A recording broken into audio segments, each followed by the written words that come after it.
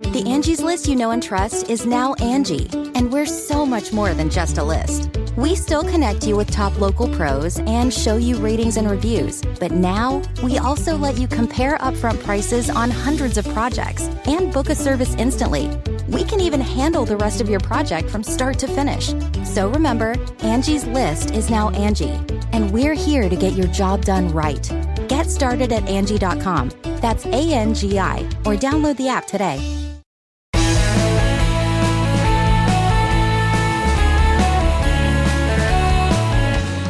Hello, good friends. It's Friday, November 4, about 8:30 in the morning in our nation's capital. Welcome to this week's Reporters Roundtable and an in-depth look back at the big stories of the week. In this last week before the midterms, with early voting setting record totals, most attention, of course, has been focused on the most important races for governor and U.S. senator, most of which, by the way, appear that they could still go either way. Key governors' races in Wisconsin, New York, Florida, Texas, and Pennsylvania. Key Senate races in Ohio, Georgia, Nevada, Wisconsin, Arizona, Florida, and New Hampshire. Many at this point still too close to call. Former Presidents Donald Trump and Barack Obama both hit the campaign trail this week.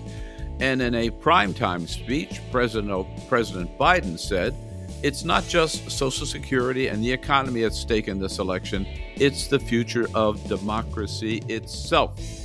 Meanwhile, Paul Pelosi, husband of Speaker Nancy Pelosi, of course, was released from the hospital 1 week after the brutal assault on him in his San Francisco home, which many right-wing extremists continue to make fun of or deny even happened. Lots to talk about. Here today to help us sort it all out, Matt Gertz, Senior Fellow at Media Matters for America. Hello, Matt. Good morning. Chris Catalago, National Political Reporter for Politico. Hello, Chris. Hey, Bill. Thank you. Thank you. And Abby Livingston, Political Reporter for the Almanac of American Politics. Abby, good to have you back as well. It's my pleasure. So, as I mentioned, we heard last night that Paul Pelosi was released from the hospital. As he was being released, Congresswoman Marjorie Taylor Greene was addressing a campaign rally in Sioux City, Iowa. She blamed Paul Pelosi for his own attack, saying, quote, "Paul Pelosi was brutally attacked by a drugged-out illegal alien that should have been deported, and Paul Pelosi should have been a gun owner and shot his attacker," at which point the crowd booed Paul Pelosi. Matt, this is just the latest in a flood of wild things said about Paul Pelosi's attack by people on the extreme right wing, right? You've been following it all. I have. I mean, it took about 48 hours for the sort of right-wing ecosystem to turn this story about a man who was obsessed with right-wing conspiracy theories about how depraved the Democrats are and went on to commit political violence into another right-wing conspiracy theory about how depraved the Democrats are. Really kind of disturbing stuff. I mean, this guy broke into the home of the Speaker of the House, Nancy Pelosi, carrying zip ties, duct tape, looking for the Speaker. Didn't find him, found her husband, and ended up sending him to the hospital after beating him in the head with a hammer. Internet footprint, which we all looked at, is basically your sort of stereotypical case of internet radicalization. Lots of references to QAnon, to Pizzagate, all the greatest hits. But what the right did was they put together a conspiracy theory in which he didn't actually break into the house, but was there because he and Paul Pelosi were gay lovers, and that the violence was a lover's spat. I mean, this is just totally bonkers stuff that has like no connection to reality. But it went around until the richest man on earth, Elon Musk, was sharing hyper-partisan fake news stories about this on Sunday morning. And it just catapulted from there. You have Fox News hosts at least alluding to it and telling their viewers that they have reason to be suspicious about the whole thing. And now, I mean, this is sort of the basic Republican Party line is either there's nothing to see here or it's somehow the fault of the Democrats that Paul Pelosi was beaten in the head with a hammer. Yeah. Chris, there have always been these wacko theories about everything, right? I mean, I remember talk radio hosts getting all the calls from people after 9/11 saying it was an inside job, right? Led by Dick Cheney at the time, right? But they were always way out on the fringe. In this case, again, Donald Trump himself said that the glass in the back door of the Pelosi's home was broken from the inside, not the outside. Therefore, it was a break out, not a break in. I mean, when you've got the former president of the United States spreading this stuff, that's pretty serious, isn't it? Yeah, it's really serious. And I think that the other thing about this, as you guys kind of hit on, is there's always been these theories floating around after major incidents. Yeah. The big difference here is who's spreading them and who has the microphone, particularly within the sort of power center of the GOP, but on the right, online. I mean, I saw this poll that just popped up that kind of gets at some of this. That was shared by one of Joe Biden's pollsters, John Anzalone, where he said 44. This poll found that 44% of registered voters think the federal government is controlled by a secret cabal. And so, I mean, these are just very, very kind of pervasive feelings about not sort of believing reality. And this is the kind of thing you get when some of these incidents occur, and it's a very, I mean, misinformation as a whole. We've written a lot about this over the last couple of years. We've written about the administration and the government's efforts to try to sort of counter some of it. You saw it around vaccines. You've seen it around clearly voting. And everything at the ballot box. But it's very, very difficult, especially when major media outlets, major folks on the right are giving this airtime and platforming these things. And I think, when one thing you see so commonly, and we see when we go out into the field and we go to these rallies and we ask people questions about the candidates on stage and stuff, is you hear all of these things come out of people's mouths, and especially in a lot of these battlegrounds. And so, it's the fact that these leaders on the right are echoing these points, are at this point not surprising, but it's clearly very pervasive, and it's something you hear. We not to go off on a tangent here, Bill, but this week there's been a lot of headlines about this sort of fake news about the litter boxes in classrooms. Oh yeah, right. Yeah, that's sort of another example. And I guess, main point, we shouldn't be surprised that in this attack on Paul Pelosi, that this has taken on all these rumors and conspiracies and innuendo within just the first few hours of it, frankly. Right. I just have to point out, just as an aside, I saw that this morning, the poll about this belief in this global cabal. And of course, cabal is, what people mean by that. They mean Jewish leaders, Jewish financiers around the world. It's a very anti-Semitic trope that we hear all the time. But Abby, so there's some of these, I mentioned Marjorie Taylor Greene. You pointed out, you've been working with the American Almanac looking at the profiles of people who are likely to get elected and to join Paul Gosar and Marjorie Taylor Greene and others. There are more like it heading our way, right? Absolutely. The Almanac of American Politics is a book that most political junkies own, and it comes out every term. So it'll come out in about a year. And so we're getting a head start on freshmen, soon-to-be freshmen, who we know are coming to Congress, who are in very safe or Republican or Democratic districts. Right. And as I'm going through this, there's a number of Republicans we know are coming, and they've either ousted sitting Republicans who maybe voted for impeachment, but they are going to be in the mold much more of Marjorie Taylor Greene than Liz Cheney. And so it is, I mean, I think it's across the board. I don't want to, and I've not done all of them. I've just done maybe a dozen at this point. But Republican candidates, almost without fail, have said, that Joe Biden did not win this election in 2020. This is still being litigated, and there's a lot of eyebrow raising behavior. And so, and sort of coming back to the Paul Pelosi thing, what just sort of amazes me, and I think we've become numb to this, but it was only about 12 years ago that Congresswoman Gabby Giffords was shot in the head, and several people were killed in that incident. And there was this, for months, soul searching in Washington in the Congress. And, a week later was the State of the Union, and Republicans and Democrats, normally sit divided through the chamber, and a number of them joined together to sit with each other. And it became almost a novelty prom date to see who they're with. And it was this really just painful episode in Washington.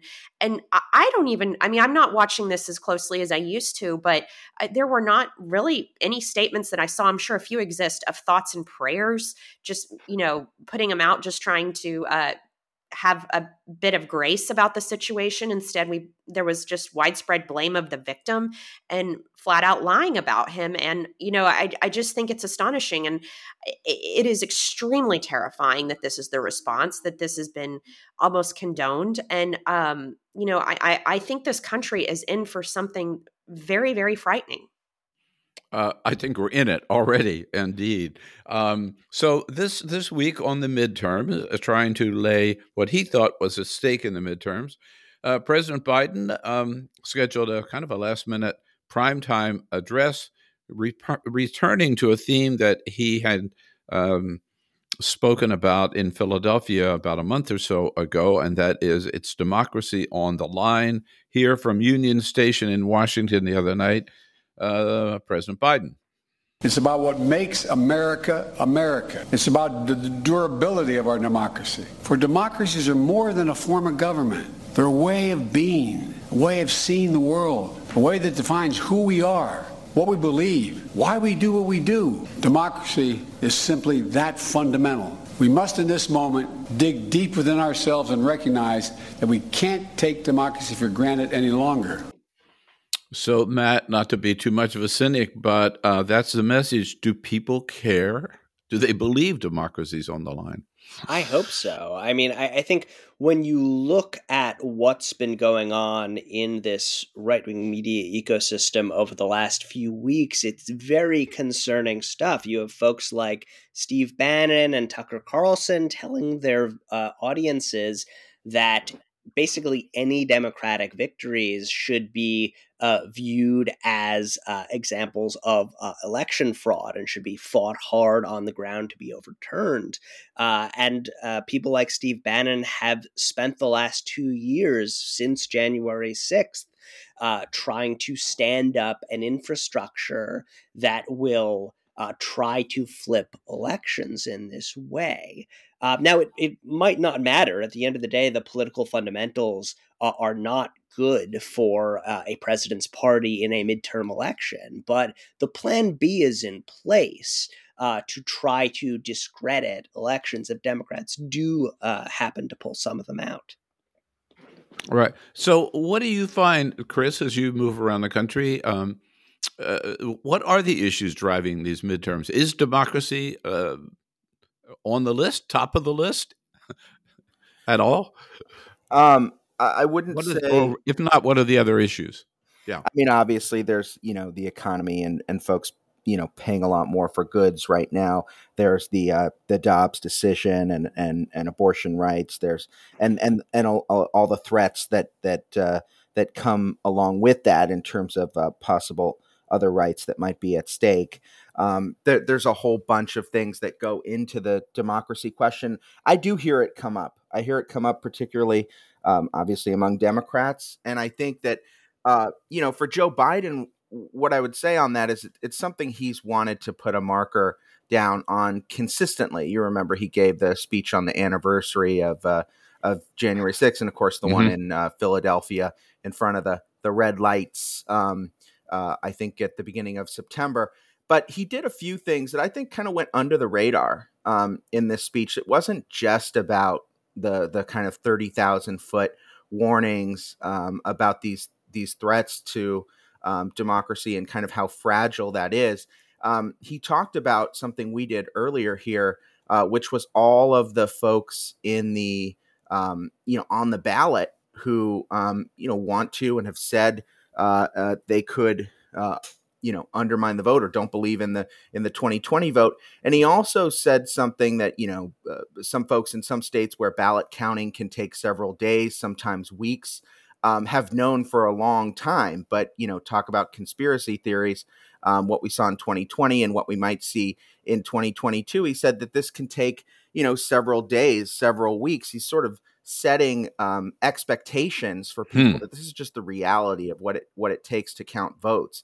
And I think, from the sort of leader of the party, leader of the country, they felt like even though it was just a few lines in that speech, that was really an important point to make, because in sort of the cable news chatter and talk of kind of who's up, who's down, the election mechanics often can be a little bit dry, a little bit boring to cover in terms of news. And I think that those were some messages in there that he wanted to convey. And whether it's a top issue, there have been some polls where that have shown it.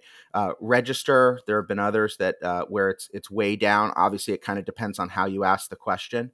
But it is certainly in the mix for folks. And you see that in some of the paid ads too, particularly on the digital side, with folks warning about where we are headed or could be headed.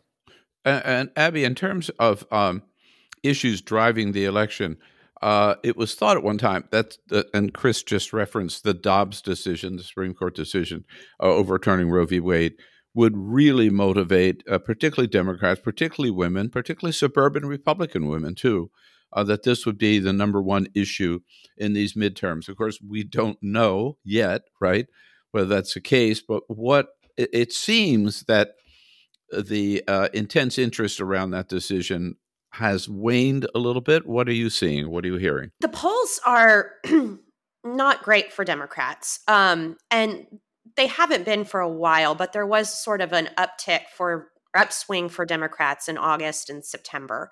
I'm one of those people who's grown up in Washington learning all of the signals to watch for, how to read polls and all of those things.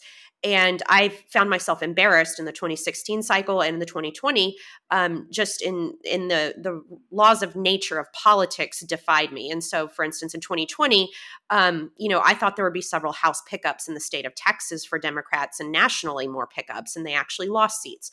So I think it's important to remember that we can't always predict these things. The Dobbs situation has made me that much more insecure or uncertain about my own analysis of this, because I just think, there's a youth vote that could come out. But that said, in the last 2 weeks or so, it just seems to get darker and darker for Democrats. But there is some, chance we could wake up the day after the election and be surprised and that there was this vote that we just couldn't figure out how to poll. So that's how I see it. But it does seem to have mitigated in recent weeks. I think all of us are in a sort of a state of not trusting our own judgment anymore after 2016. Absolutely. And 2020. So don't feel you're alone in that case. There are a couple of other issues that have popped up here, which I'm frankly surprised at. Would love to get your take on them.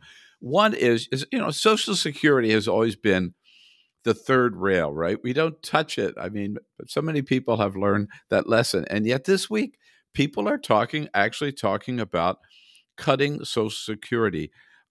So here are a couple of bites back to back. First of all, Rick Scott and Kevin McCarthy saying, no, we're not going to go there, right? Followed by Mike Lee, senator from Utah, of course, running for re-election, saying, no, we're going to trash it. We're not just going to cut it back.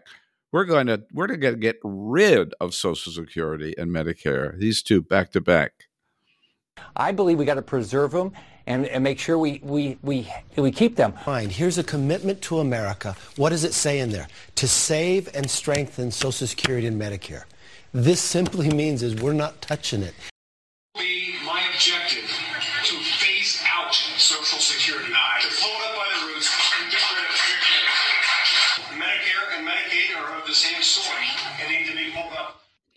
So phase it out, says Mike Lee. No, we're not going to touch it, says Kevin McCarthy. Matt, I'm surprised they're even talking about this. Yeah, Republicans have done a pretty good job of not talking about what they will do if they gain power. But I think one Right. really unnerving thread that's been coming out over the last several weeks is that there is a real plan among House Republicans, if they gain the majority, to try to force a standoff over the debt ceiling. In an effort to trim back Social Security and Medicare. Of course, this could lead to a total economic catastrophe if we actually, a global one, if we do blow through that debt ceiling. But they are apparently willing to risk that in order to, cut back the spending that millions of Americans depend on. So, Chris, Barack Obama out on the trail as well. He noticed Republicans were talking about Social Security. He gets to Wisconsin, and here is his counter. Some of you here are on Social Security. Some of your parents are on Social Security. Some of your grandparents are on Social Security. You know why they have Social Security? Because they worked for it. They worked hard jobs for it. They had chapped hands for it. They had long hours and sore backs and bad knees to get that Social Security. And if Ron Johnson does not understand that, if he understands giving tax breaks for private planes more than he understands making sure that seniors who've worked all their lives are able to retire with dignity and respect, he's not the person who's thinking about you and knows you and sees you, and he should not be your senator from Wisconsin. All right, Chris, Barack Obama on fire, but it does point out there's a certain jeopardy for Republicans to be talking about clipping Social Security. Yeah, certainly. And I mean, you've noted the comments that have gotten the most attention, Mike Lee's, Ron Johnson's. I think the question here is, and not to sound kind of too obvious, is one, does this really rise above some of the other issues that are driving a lot of the paid media, a lot of the ads on the Republican side, particularly in some of these House races over things like crime, which I know we haven't talked about, that there's just been a huge amount of money that's gone into that issue. The other is, do people in some of these suburban districts and some of these other areas associate that issue, which has been, as Matt said, not front and center for a lot of these Republicans? And do they sort of extrapolate the comments that a few senators have made and obviously a few members of the House onto the party writ large? And that's the challenge for Democrats here, is making this case, which Barack Obama is trying to do, that this really would be in jeopardy in this party. Basically, do the voters that Democrats need buy this argument that it's really under threat? The other thing on this is, there's been this whole kind of barrage of late stories that have come out about the White House, Joe Biden, and of course Barack Obama and others at the top of the party prioritizing one issue over another. I mean, this has been something to point out on the Biden side, that this has been a consistent sort of warning that they've been issuing for many months now. I mean, you go back to his speeches. Obviously, it never really took hold. It was never front and center. But that's kind of the same with a lot of what they say. I mean, there's a grab bag element to what they're trying to do. I mean, one day he'll come out and talk about the economy, and there'll be around a story saying this is his closing message, and then he'll come out and talk about protecting abortion rights, and people will say, well, it's this. So they have hit on a lot of these things. It's just the question is what is really going to break through with folks, and also how many people are listening at this point. Who are they really going to sway it? There's a lot to these late rallies, which I know we're going to get to, where they are really focused on turning out the base at this point. And so that's kind of where some of these folks have found themselves, aside from Barack Obama, who is going into a lot of these battlegrounds. Right. We'll get to some of that right after we take a break. But before we do, there's one other issue that I'm really surprised. First of all, a lot of people have pointed out that maybe the key issue that nobody talks about is and what's driving American politics is the fear of so many older white people that they're losing power, that their dominance in this country is being taken away by immigrants or by black African Americans. And that's always been an undercurrent. There's now an ad running in Georgia, which makes it, it openly talks about the white fear of losing political power. This is an ad that was put out there by a PAC controlled by Stephen Miller, who was responsible for the Muslim ban and for a lot of the actions against immigrants at the border. Here's this ad about basically white supremacy. When did racism against white people become okay? Joe Biden put white people last in line for COVID relief funds. Kamala Harris said disaster aid should go to non-white citizens first. Liberal politicians block access to medicine based on skin color. Progressive corporations, airlines, universities all openly discriminate against white Americans. Racism is always wrong. The left's anti-white bigotry must stop. We are all entitled to equal treatment under law. America First Legal paid for this ad. There it is, Abby. And anti-white politics. You got to vote for a Republican to protect white people. For most of my lifetime, it has always felt like America was moving in a positive direction on race, maybe very slowly and not fast enough. But this feels like a step backwards. This is an ad that the 2010 cycle, for several cycles, very few people watch more political advertising than I did. I watched almost every ad I could find in the country, and this is the kind of ad that in 2010 I feel like would have been decried. And this is also just a symptom of Citizens United, which I think we're seeing more and more is infiltrating almost every aspect of politics. But this just wouldn't have even been in the arena, and it is now up on the air in a way, in a very consequential race in a state with, a very heated racial politics going back many hundreds of years. And it's just astonishing to me. And this is just one more example of the fact that, for most of my lifetime, it feels like we've been moving forward, and now it's just, we are moving backward.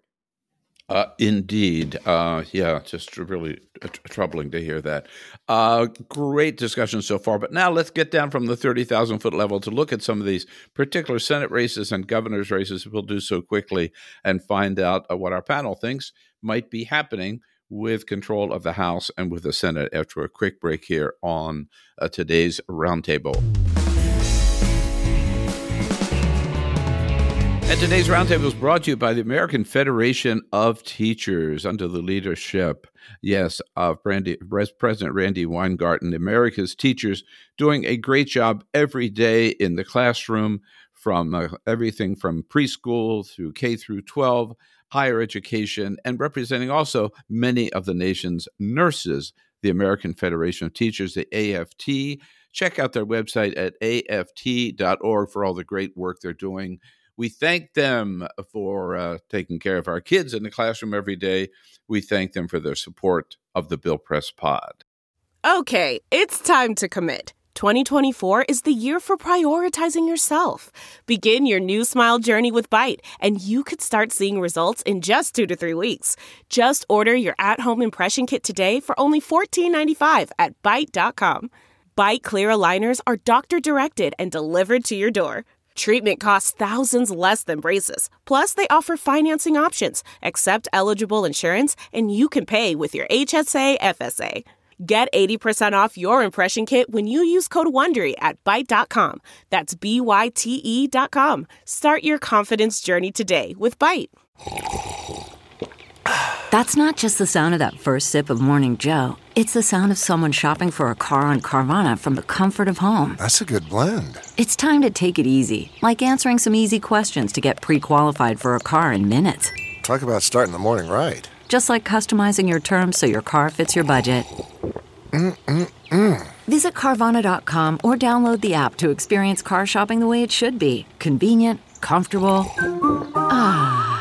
Delve into the shadows of the mind with Sleeping Dogs, a gripping murder mystery starring Academy Award winner Russell Crowe. Now available on digital. Crowe portrays an ex-homicide detective unraveling a brutal murder he can't recall. Uncovering secrets from his past, he learns a chilling truth. It's best to let sleeping dogs lie. Visit sleepingdogsmovie.com/Wondery to watch Sleeping Dogs, now on digital. That's sleepingdogsmovie.com/Wondery. And we're back with today's Roundtable. Abby Livingston from the Almanac of American Politics, Chris Catalago from Politico, and Matt Gertz, Media Matters for America. So, Chris, let me ask you, you, again, been out on the road maybe more than any of us. Let's start with key Senate races. Do you think how do you read the Senate? Democrats going to hold on? Or Republicans, as Rick Scott says, going to take over this control of the Senate? I mean, there's a lot there, obviously, Bill. And I think that if you look at what the leadership is still saying, of course, there was comments that came out from Chuck Schumer yesterday, right, saying they still felt good about their chances. Shouldn't even have to say this, but the Pennsylvania race is just going to be so key. And that's where we're going to see Barack Obama doing, rallies in Pittsburgh and Philadelphia, including with Joe Biden. You've got Bernie going in, to the big cities there. That is just such a key race. I think in some of these other states, you have a question of top of the ballot issues, whether it's in these governor's races, which impact the House. You've seen certainly a big example of that in Arizona with Mark Kelly and the effect that Kari Lake's campaign has had on that Senate race. She's obviously sort of caught some fire there. And so that'll be a real question of whether Kelly can kind of withstand that. Of course, Blake Masters is running against him. So that's a real key one to watch. We've seen some of these, these reverberations around all these national stories out of Georgia with Herschel Walker. That race certainly, Warnock not helped at least by the fact that the governor there, the incumbent governor, Kemp, has been up pretty consistently. So, counting on this sort of ticket splitting is a difficult thing, a tough thing for Democrats when they have this drag from some of these governor's races. The other thing, just like broadly about a lot of these races, is just expectations. I mean, I think when you talked to people months ago, a lot of these, especially the Pennsylvania one, everybody expected, especially when Dr. Oz, Mehmet Oz, made this pivot, not away from Trump. Obviously, he's rallying with Trump, but tried to kind of make this pivot, which you saw in the debate with John Fetterman, that these would all tighten. And I think that was always the expectation. The question is just like, where are these things ending up? And, Democrats won some of these special elections over the summer and fall. And so, it got people's hopes up maybe beyond where they should have been. And so obviously there's still a real chance that Democrats could come out with a tie. Maybe there's a runoff in Georgia. But, it's been uphill from the beginning. And you look at the closing polls in a lot of these places. And, they certainly do favor Republicans. If you were to take them all, obviously there's been a real rush of Republican polls at the end to take the Senate basically by a couple. But, it's very much a jump ball there. Well, Abby, to Chris's point, I looked getting ready for today's roundtable at 7 or 8 actually of the key Senate races, and almost every one of them, is down to 2 points, right? Either one way or the other. I mean, I've never seen the polls like this so close to the election. They could break either way, couldn't they? Yeah. And one of the things I learned early on in politics when I worked for Chuck Todd was these things tend to break together. So they all fall one way or the other is the general the pattern. But what exceptions to that came in 2010 and 2012 on the Senate map when you had In 2010, a huge Republican wave. And in 2012, you had a presidential campaign. And you had some Democrats survive who shouldn't have. And it was because of how weak the Republican candidates were. And you had ticket splitting in 2012. But that was a long time ago. And the politics is so much more toxic, so much more intense. People are so much more polarized. And so I just think this is going to be a very strange cycle. And it just, again, it makes me so cautious and uncertain. But I do think there's such interesting races. I think the Ohio race is the most interesting race in the country. Ohio should not even be on the map, and Tim Ryan is still in it. I think most people who know politics really well will never say, if you put them on truth serum, Tim Ryan will win this race, but you just keep looking at it and he's still in it when, there's states where Democrats, Florida, Democrats are really not even in it anymore. And so it is just such an incredibly bizarre race. We see outliers, we see weird things, but then again, we may wake up on election day and be like, yep, it was a wave and this is what happened, or Democrats held firm. So it is just really hard to get a handle on this one. I can't help, Matt, but we started out with your take on some of these wacko theories that we're hearing. Abby mentioned Ohio. It is the latest poll that I've seen again. Tim Ryan was up by 2 points. The next day, J.D. Vance was up by 2 points. Who the hell knows? But here is J.D. Vance's latest attack on Tim Ryan. If you look at his views on, for example, flooding America with illegal aliens and then using American tax dollars to fund gender reassignment surgeries for those aliens, that's exactly what Tim Ryan has proposed doing. Matt, I guess you could say anything in a race these days. How do you see the Senate? What particular races have you been watching?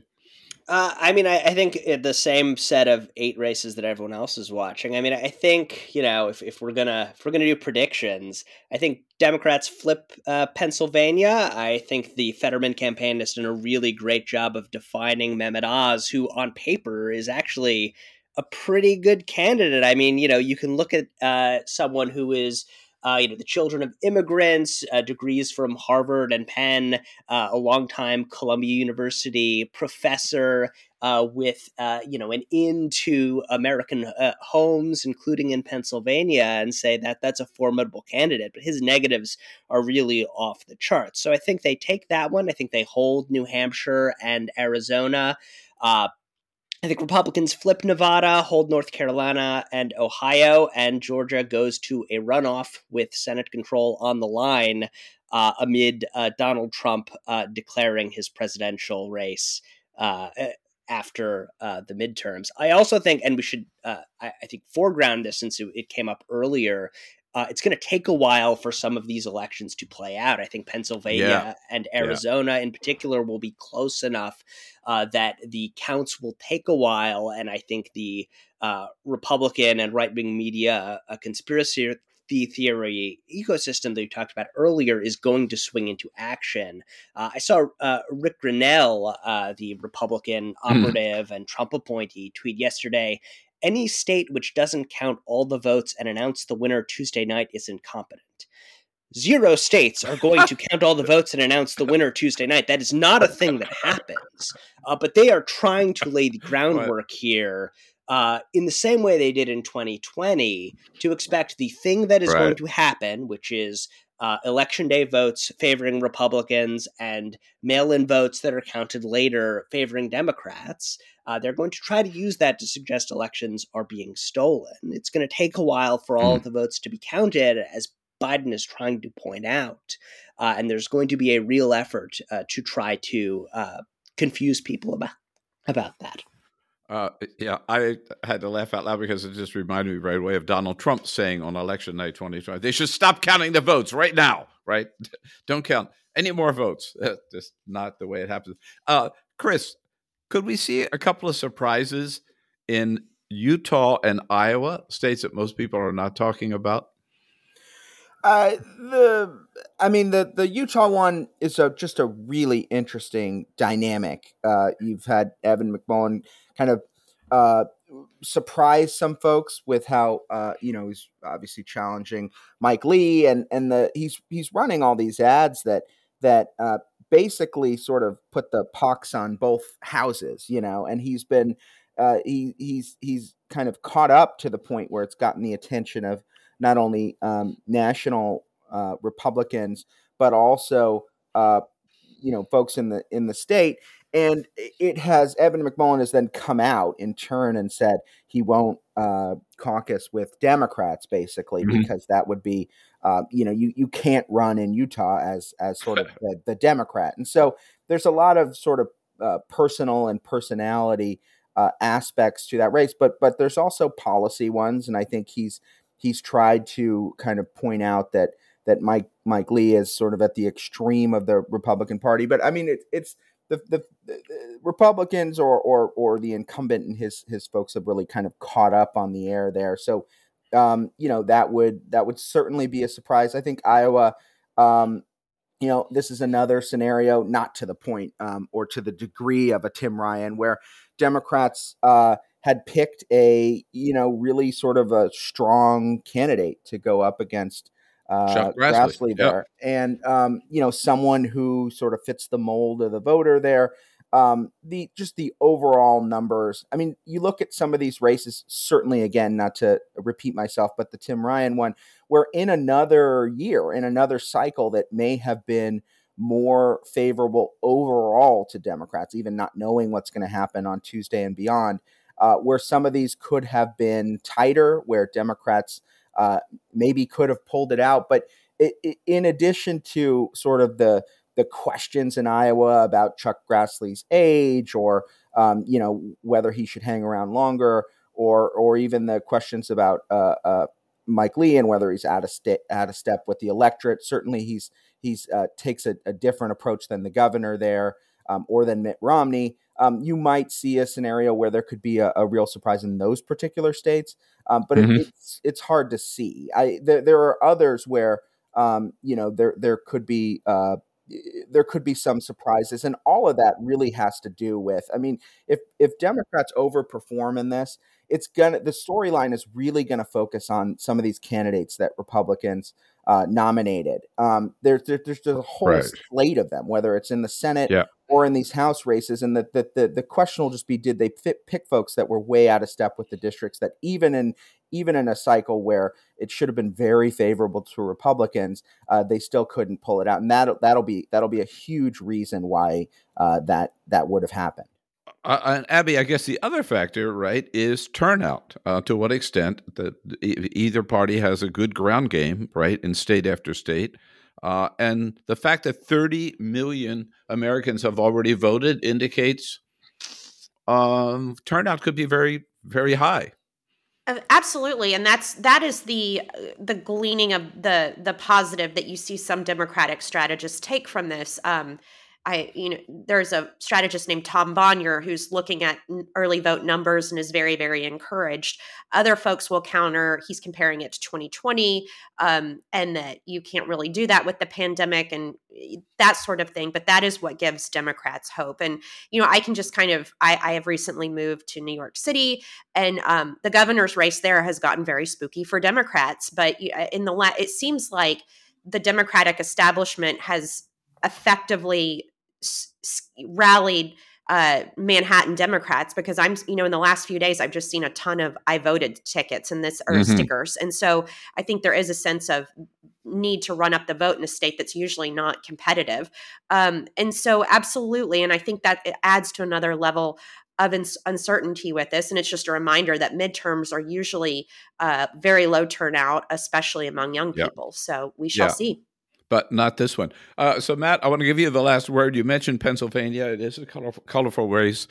And Mehmet Oz made a little history this week when he talked about the fact that we need another Republican senator on the Atlantic coast. That's what's so important in Pennsylvania. Here's Dr. Oz. Pennsylvania is too important, and listen, this is important. We do not have a Republican senator north of North Carolina on the Atlantic coast until you get to Maine, if I don't hold this seat. Maine. So Matt, We do know that Pennsylvania is not on the Atlantic coast. This reminds me of the time he said he grew up just south of Philadelphia, and the Fetterman campaign put out a video pointing out that, in fact, just south of Philadelphia is New Jersey, where Dr. Oz lives, rather than in Pennsylvania. Right. So it really comes down almost to the two personalities, doesn't it, in Pennsylvania? And of course, Oprah today yesterday endorsed John Fetterman, not the doctor that she had on the air all the time, and helped him become famous. Yeah, one campaign is supported by Oprah and Barack Obama, and the other has Donald Trump coming in for support at the end. So there you go. And with that, there it is, the midterms. Our next roundtable will be talking about what happened, not what might happen. Great job today. Matt Gertz, thank you so much. Chris Catalago and Abby Livingston. But before you go, out of all these stories we've been talking about, or other stories that you were working on this week, there's always one of them that catches your attention, makes you stop for a second to think about it, maybe even weep or laugh about it. We call it our favorite story of the week.